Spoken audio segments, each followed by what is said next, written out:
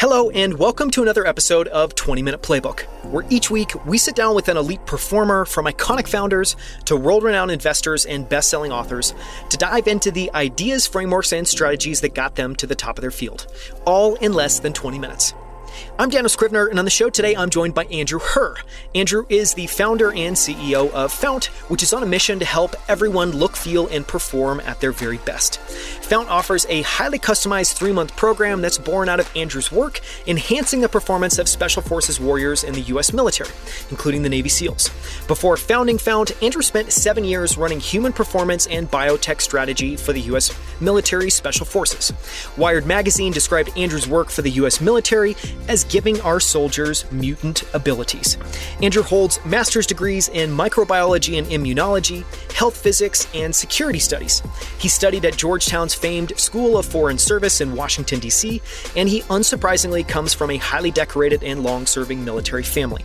In this episode, you'll learn why Andrew considers his ability to put massive sets of data and observations into frameworks a superpower, and how that helps him orient and make decisions. The lessons and values he's taken away from his family's long and decorated military service. The biggest lessons Andrew learned working with the Navy SEALs and Special Forces warriors, including Delta Force and Green Beret soldiers. How Andrew thinks about the commonalities of peak performance across disciplines, and why Navy SEALs are not all that different from startup founders, elite athletes, and some of the world's best investors. Andrew shares the little things we should all be doing throughout the day to maximize our performance, including doing small 2 to 3 minute workouts between calls and meetings. He shares some of his favorite books, including The Making of the Atomic Bomb, and why Who is his favorite book around hiring, and more, including the advice Andrew would give himself if he could go back to the start of his career.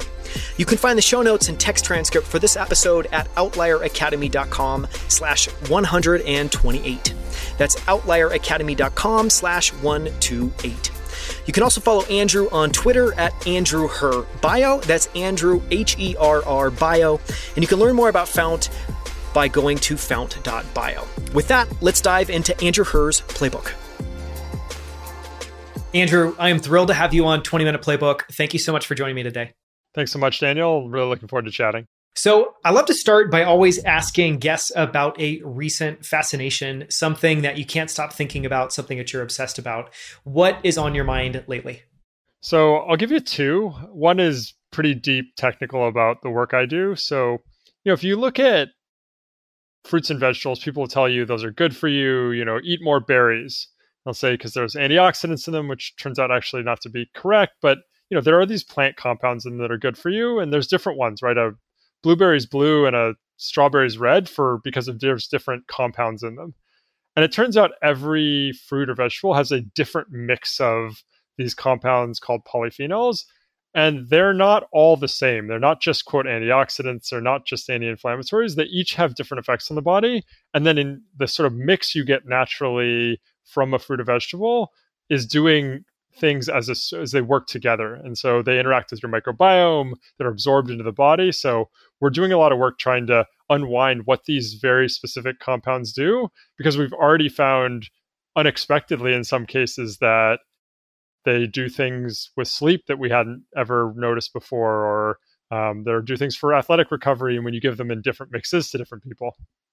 It's fascinating. And is that you said one was deep and technical. You have one other?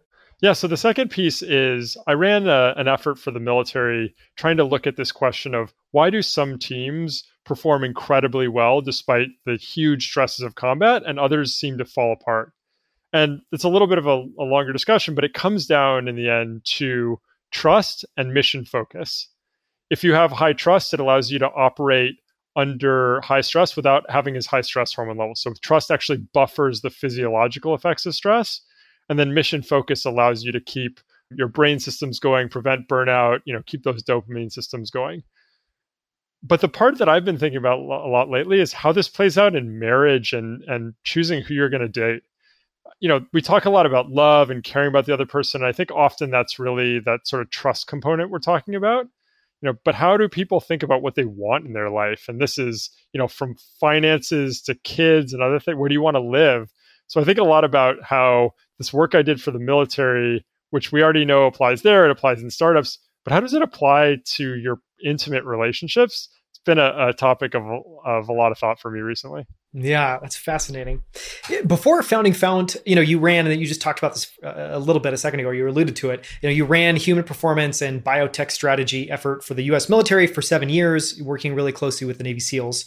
What were the biggest lessons you took away from that experience, either from working with the Navy SEALs or from just spending 7 years studying and optimizing human performance? So we actually have some really interesting data about what metrics predict someone's going to make it into special operations or will bounce out and won't be selected. And the fascinating thing is these aren't physical things for the most part. These are all about how your brain operates under stress.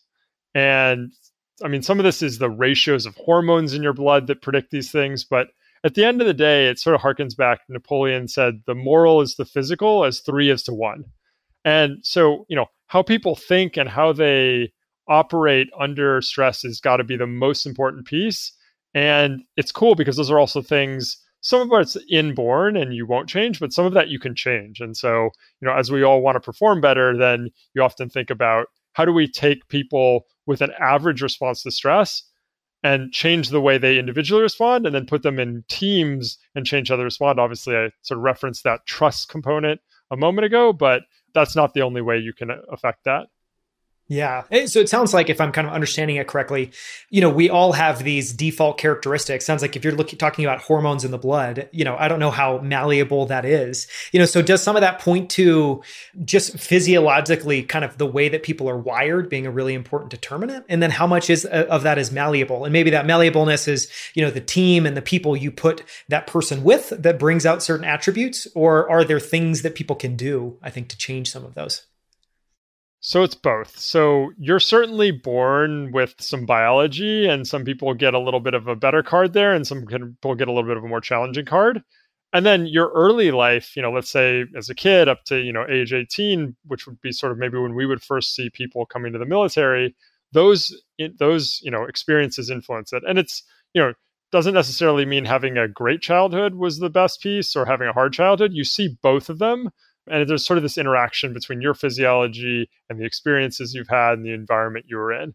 But you can absolutely change that. So, a month of meditation a few times a week changes your baseline stress hormone levels and how you respond to stress.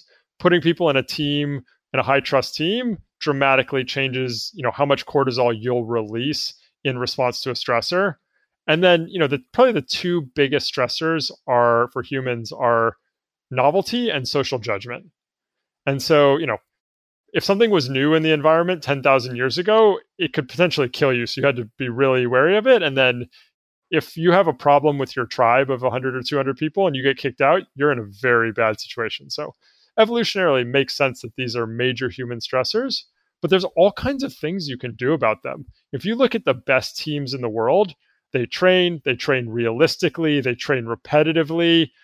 Before they go in and to do a raid to get bin Laden, they build his compound and train in that compound.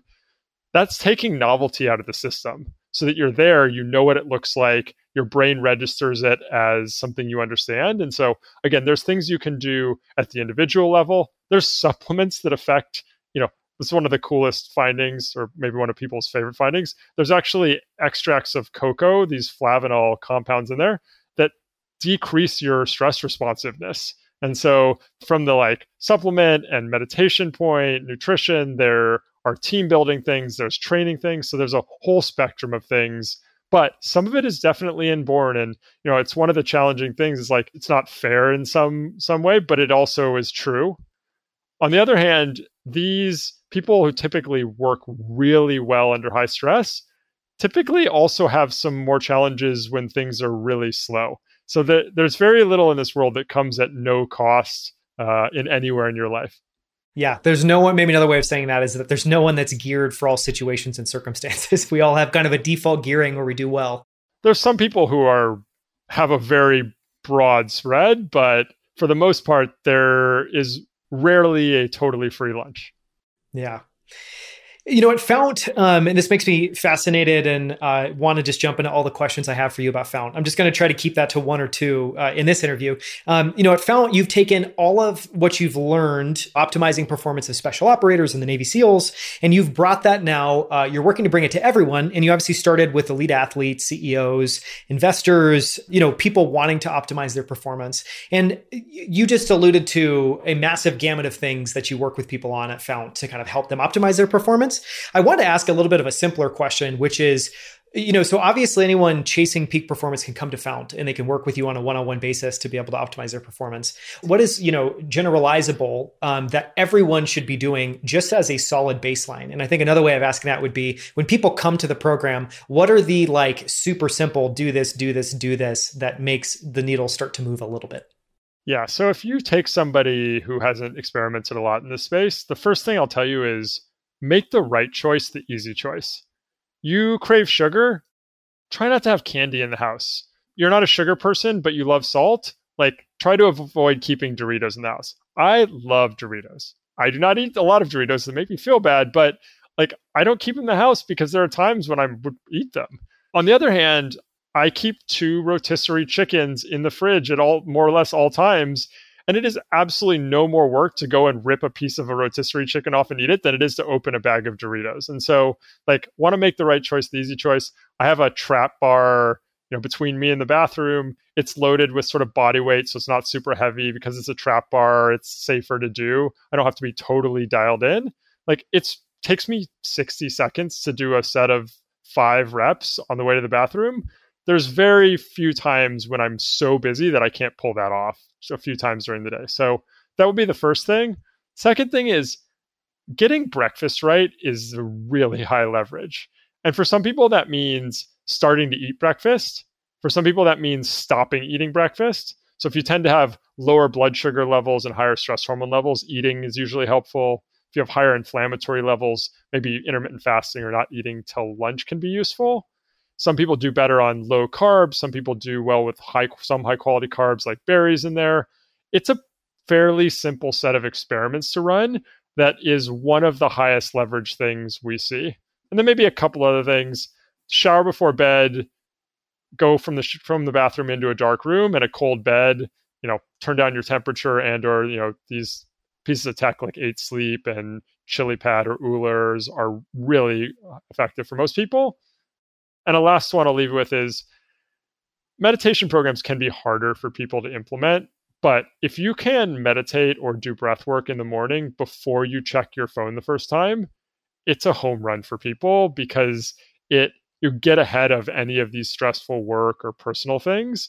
And when you build that resilience in before the rest of your day comes at you, that's a huge win for people. Yeah, it's fascinating. Your family has a long and decorated, military history. And I wanted to ask if you could share, I guess, a little bit about that. And one of the questions I was curious about is what values or lessons you've taken away or your family has taken away from this family history. Yeah, it goes back really far. I have, great-grandfather, great-great-grandfather, and there's many, many generations of service, including my generation. My grandfather served in the Pacific in World War II. He was one of the first Marines to reach the tops of the cliffs in Guam, won every medal short of the Medal of Honor, took a Japanese bullet to the chest, survived. But so there's a lot of that lore in my family and a lot that I'm very proud of. I'd say the biggest takeaways are one, mission and giving back and sort of responsibility.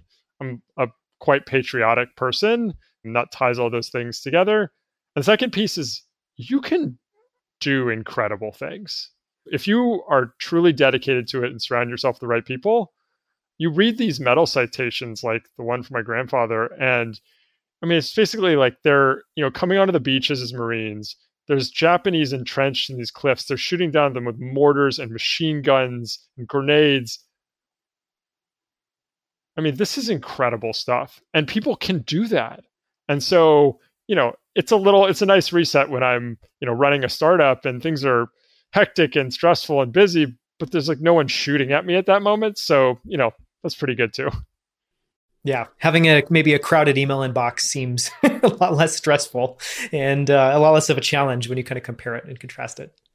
I'd love to switch gears and talk about you a little bit. And one of the questions that I always like to ask is where you think you have an edge or a superpower and how that shows up in your day-to-day work. And this could be either just on the personal side in your own, kind of chase of peak performance or in building Fount. I've come to believe my superpower is the ability, my brain loves to organize things into frameworks. So if you give me a bunch of data, interview questions, books I've read, it will always try and rack and stack that into a framework to help me organize and understand it. And I found that's been a huge advantage. So it's helped me, build frameworks for how we coach. It's helped me design products based on disparate information. I mean, one of the products we have is based on work I did with Navy SEALs on diving, clients asking questions about jet lag, reading research papers. You sort of bring that all together and then it clicks. And I always kind of laugh about it as the moment you see the code in the matrix and it all comes together. And then I think at the end of the day, it's been most powerful for me with Fount for developing the big vision. How do we think about what's missing and why can't we do what we want to do today? People just want to have a simple answer to what to eat, take, and do to look, feel, and perform like they want. And in every other industry, we don't sort of like criticize someone if they want it to be made easy for them. We expect good UX and other things. And so why is it that we can't make it easy for people in health today? And that's what led me to the big vision we have for data and collecting different types of data and then using those to build this sort of high UX version of health in the future. For someone whose brain isn't naturally wired to think about frameworks, I think it might be helpful to go just a level deeper. And I'd be curious to hear your perspective on why a framework is so helpful. It seems like part of it is maybe making sense of a massive amount of data that can just be overwhelming and confusing. Maybe it's orienting you on kind of the reason there. Help explain for people listening why a framework is so helpful and how to think about the importance of a framework. I think about them as heuristics or shortcuts for how to make decisions. So, for example, I mentioned this trust and mission focus framework I developed based on the work I was doing with the military. That helps me decide who to hire. So when I think about culture for a company and who to hire, those are the big cuts.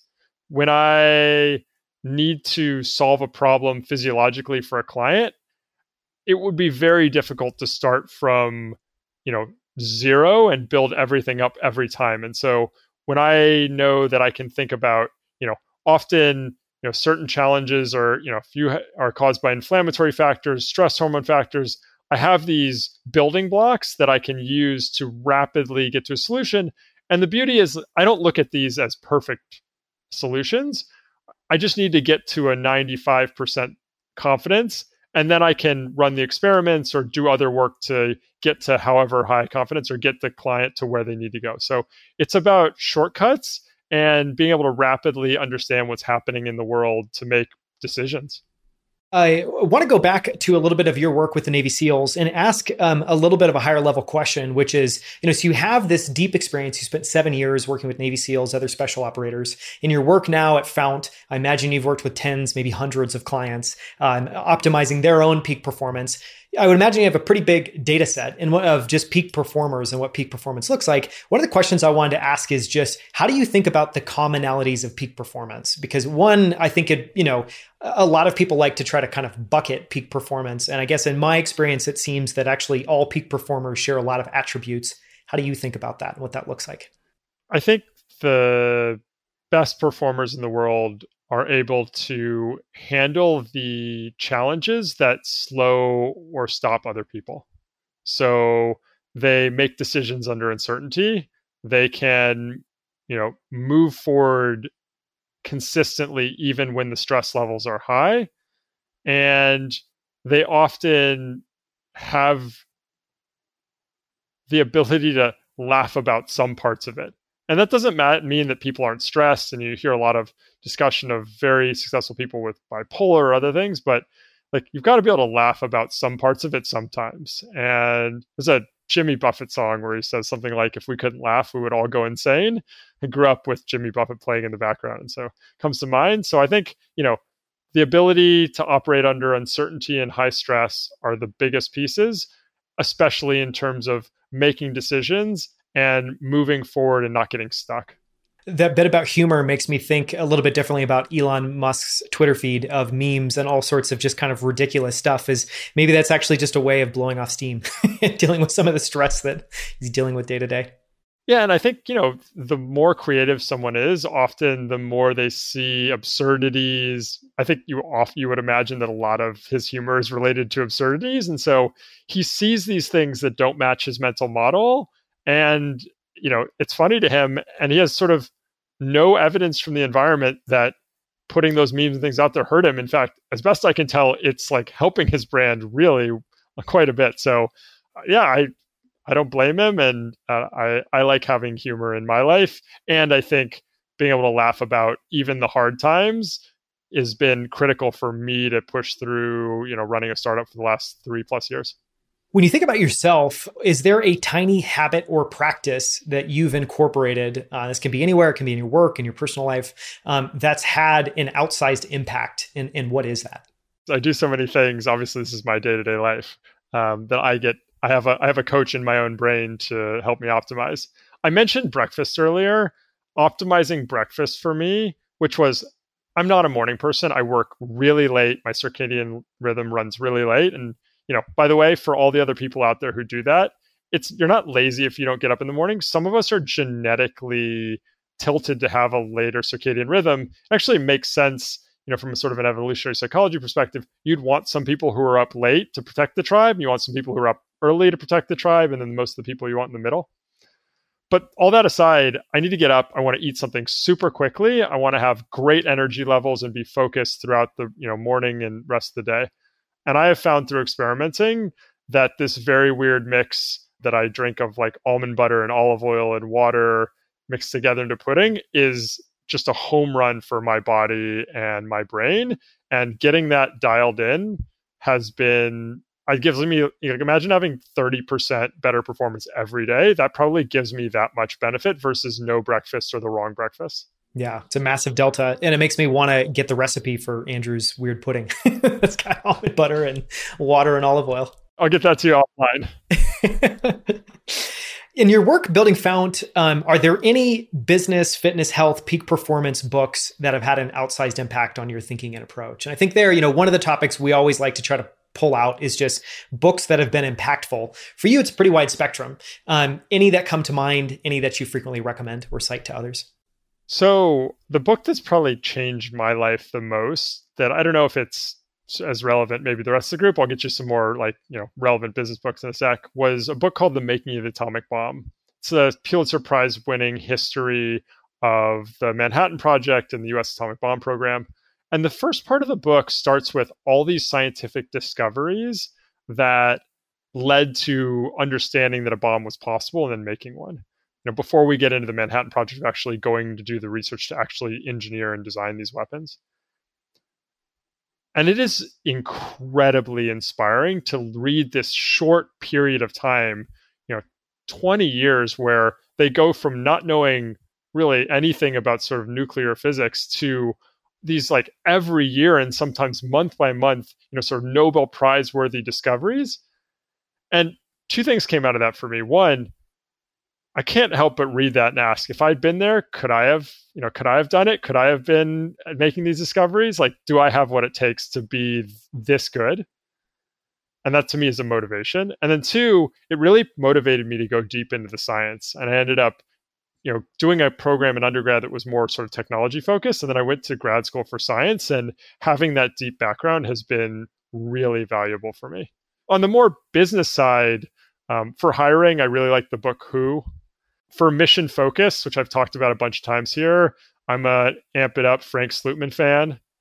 For mental models, Nassim Taleb, Black Swan, that series of books I like.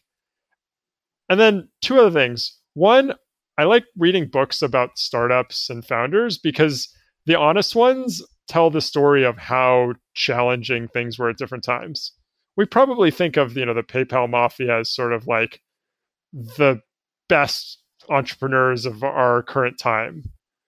But like multiple times in that run did PayPal almost goes bankrupt. And it's good to remember that they're obviously incredibly smart, successful, talented people, and they almost put that ship into the ground. And so it's okay to not have things be going right every time. And then I read science fiction books, and I think that keeps my brain flexible and thinking about different things and kind of adds to the creative component as well. Is there any favorite science fiction book? I am a big fan of Ready Player One. I've been going through Snow Crash recently. Obviously, both weird, kind of metaverse focused. Any science fiction books you would call out or point people to? Neil Stephenson books, for sure, would be my top picks. Seven Eves would be another great one that there's a lot of kind of an interesting biology component to as well. It's fascinating. Finally, if you could go back to the start of your career and whisper some advice in your ear, is there any advice that you would give your younger self? So I started working in the Pentagon, and, at first I'm a junior person out of school, and you're talking to a colonel who's been there for 20 years, and they're like, wow, this person's important. And then you talk to these people, and you're like, I don't think this person knows what they're talking about. But let me meet the generals, because, there's a lot of colonels that make the general. And then you start having these same feelings, but you're like, but there must be a room of adults somewhere. And of course, the big conclusion is there's no room of adults. You have to do it yourself if you want to change it. And so I think, the big takeaway that I would have, given myself even earlier is there's no room of adults. If you think it should happen, figure out how to make it happen. And in a big bureaucracy, the way to do that is to turn an insurgency into a conspiracy. So get the people at the bottom, find the people at the top, crush the middle that's in the way. That's the model for how to do it as best I could tell. That's fascinating. It's a perfect note to end on. Thank you so much for joining me on 20-Minute Playbook, Andrew. Thanks for having me. Such a pleasure to chat. Thank you so much for listening. You can find the show notes and text transcript for this episode at outlieracademy.com/128. That's outlieracademy.com/128. For more from Andrew Herr, listen to episode 127, where Andrew joins me on Outlier Academy as part of our Outlier Founder series to break down what he's building at Fount. Fount offers a highly customized 3-month program that's born out of Andrew's work, enhancing the performance of Special Forces warriors in the U.S. military, including the Navy SEALs. Before founding Fount, Andrew spent 7 years running the human performance and biotech strategy for the U.S. military Special Forces. Wired magazine described Andrew's work for the U.S. military as giving our soldiers mutant powers. To listen to that episode, simply visit outlieracademy.com/127. It's outlieracademy.com/127. You can find videos of all of our interviews on YouTube at youtube.com/outlieracademy. On our channel, you'll find all of our full-length interviews as well as our favorite short clips from every episode, including this one. So make sure to subscribe. We post new clips and videos every single week. And if you haven't already, follow us on Twitter and LinkedIn under the handle Outlier Academy. Thank you so much for listening. We'll see you right here with a brand new episode next Friday.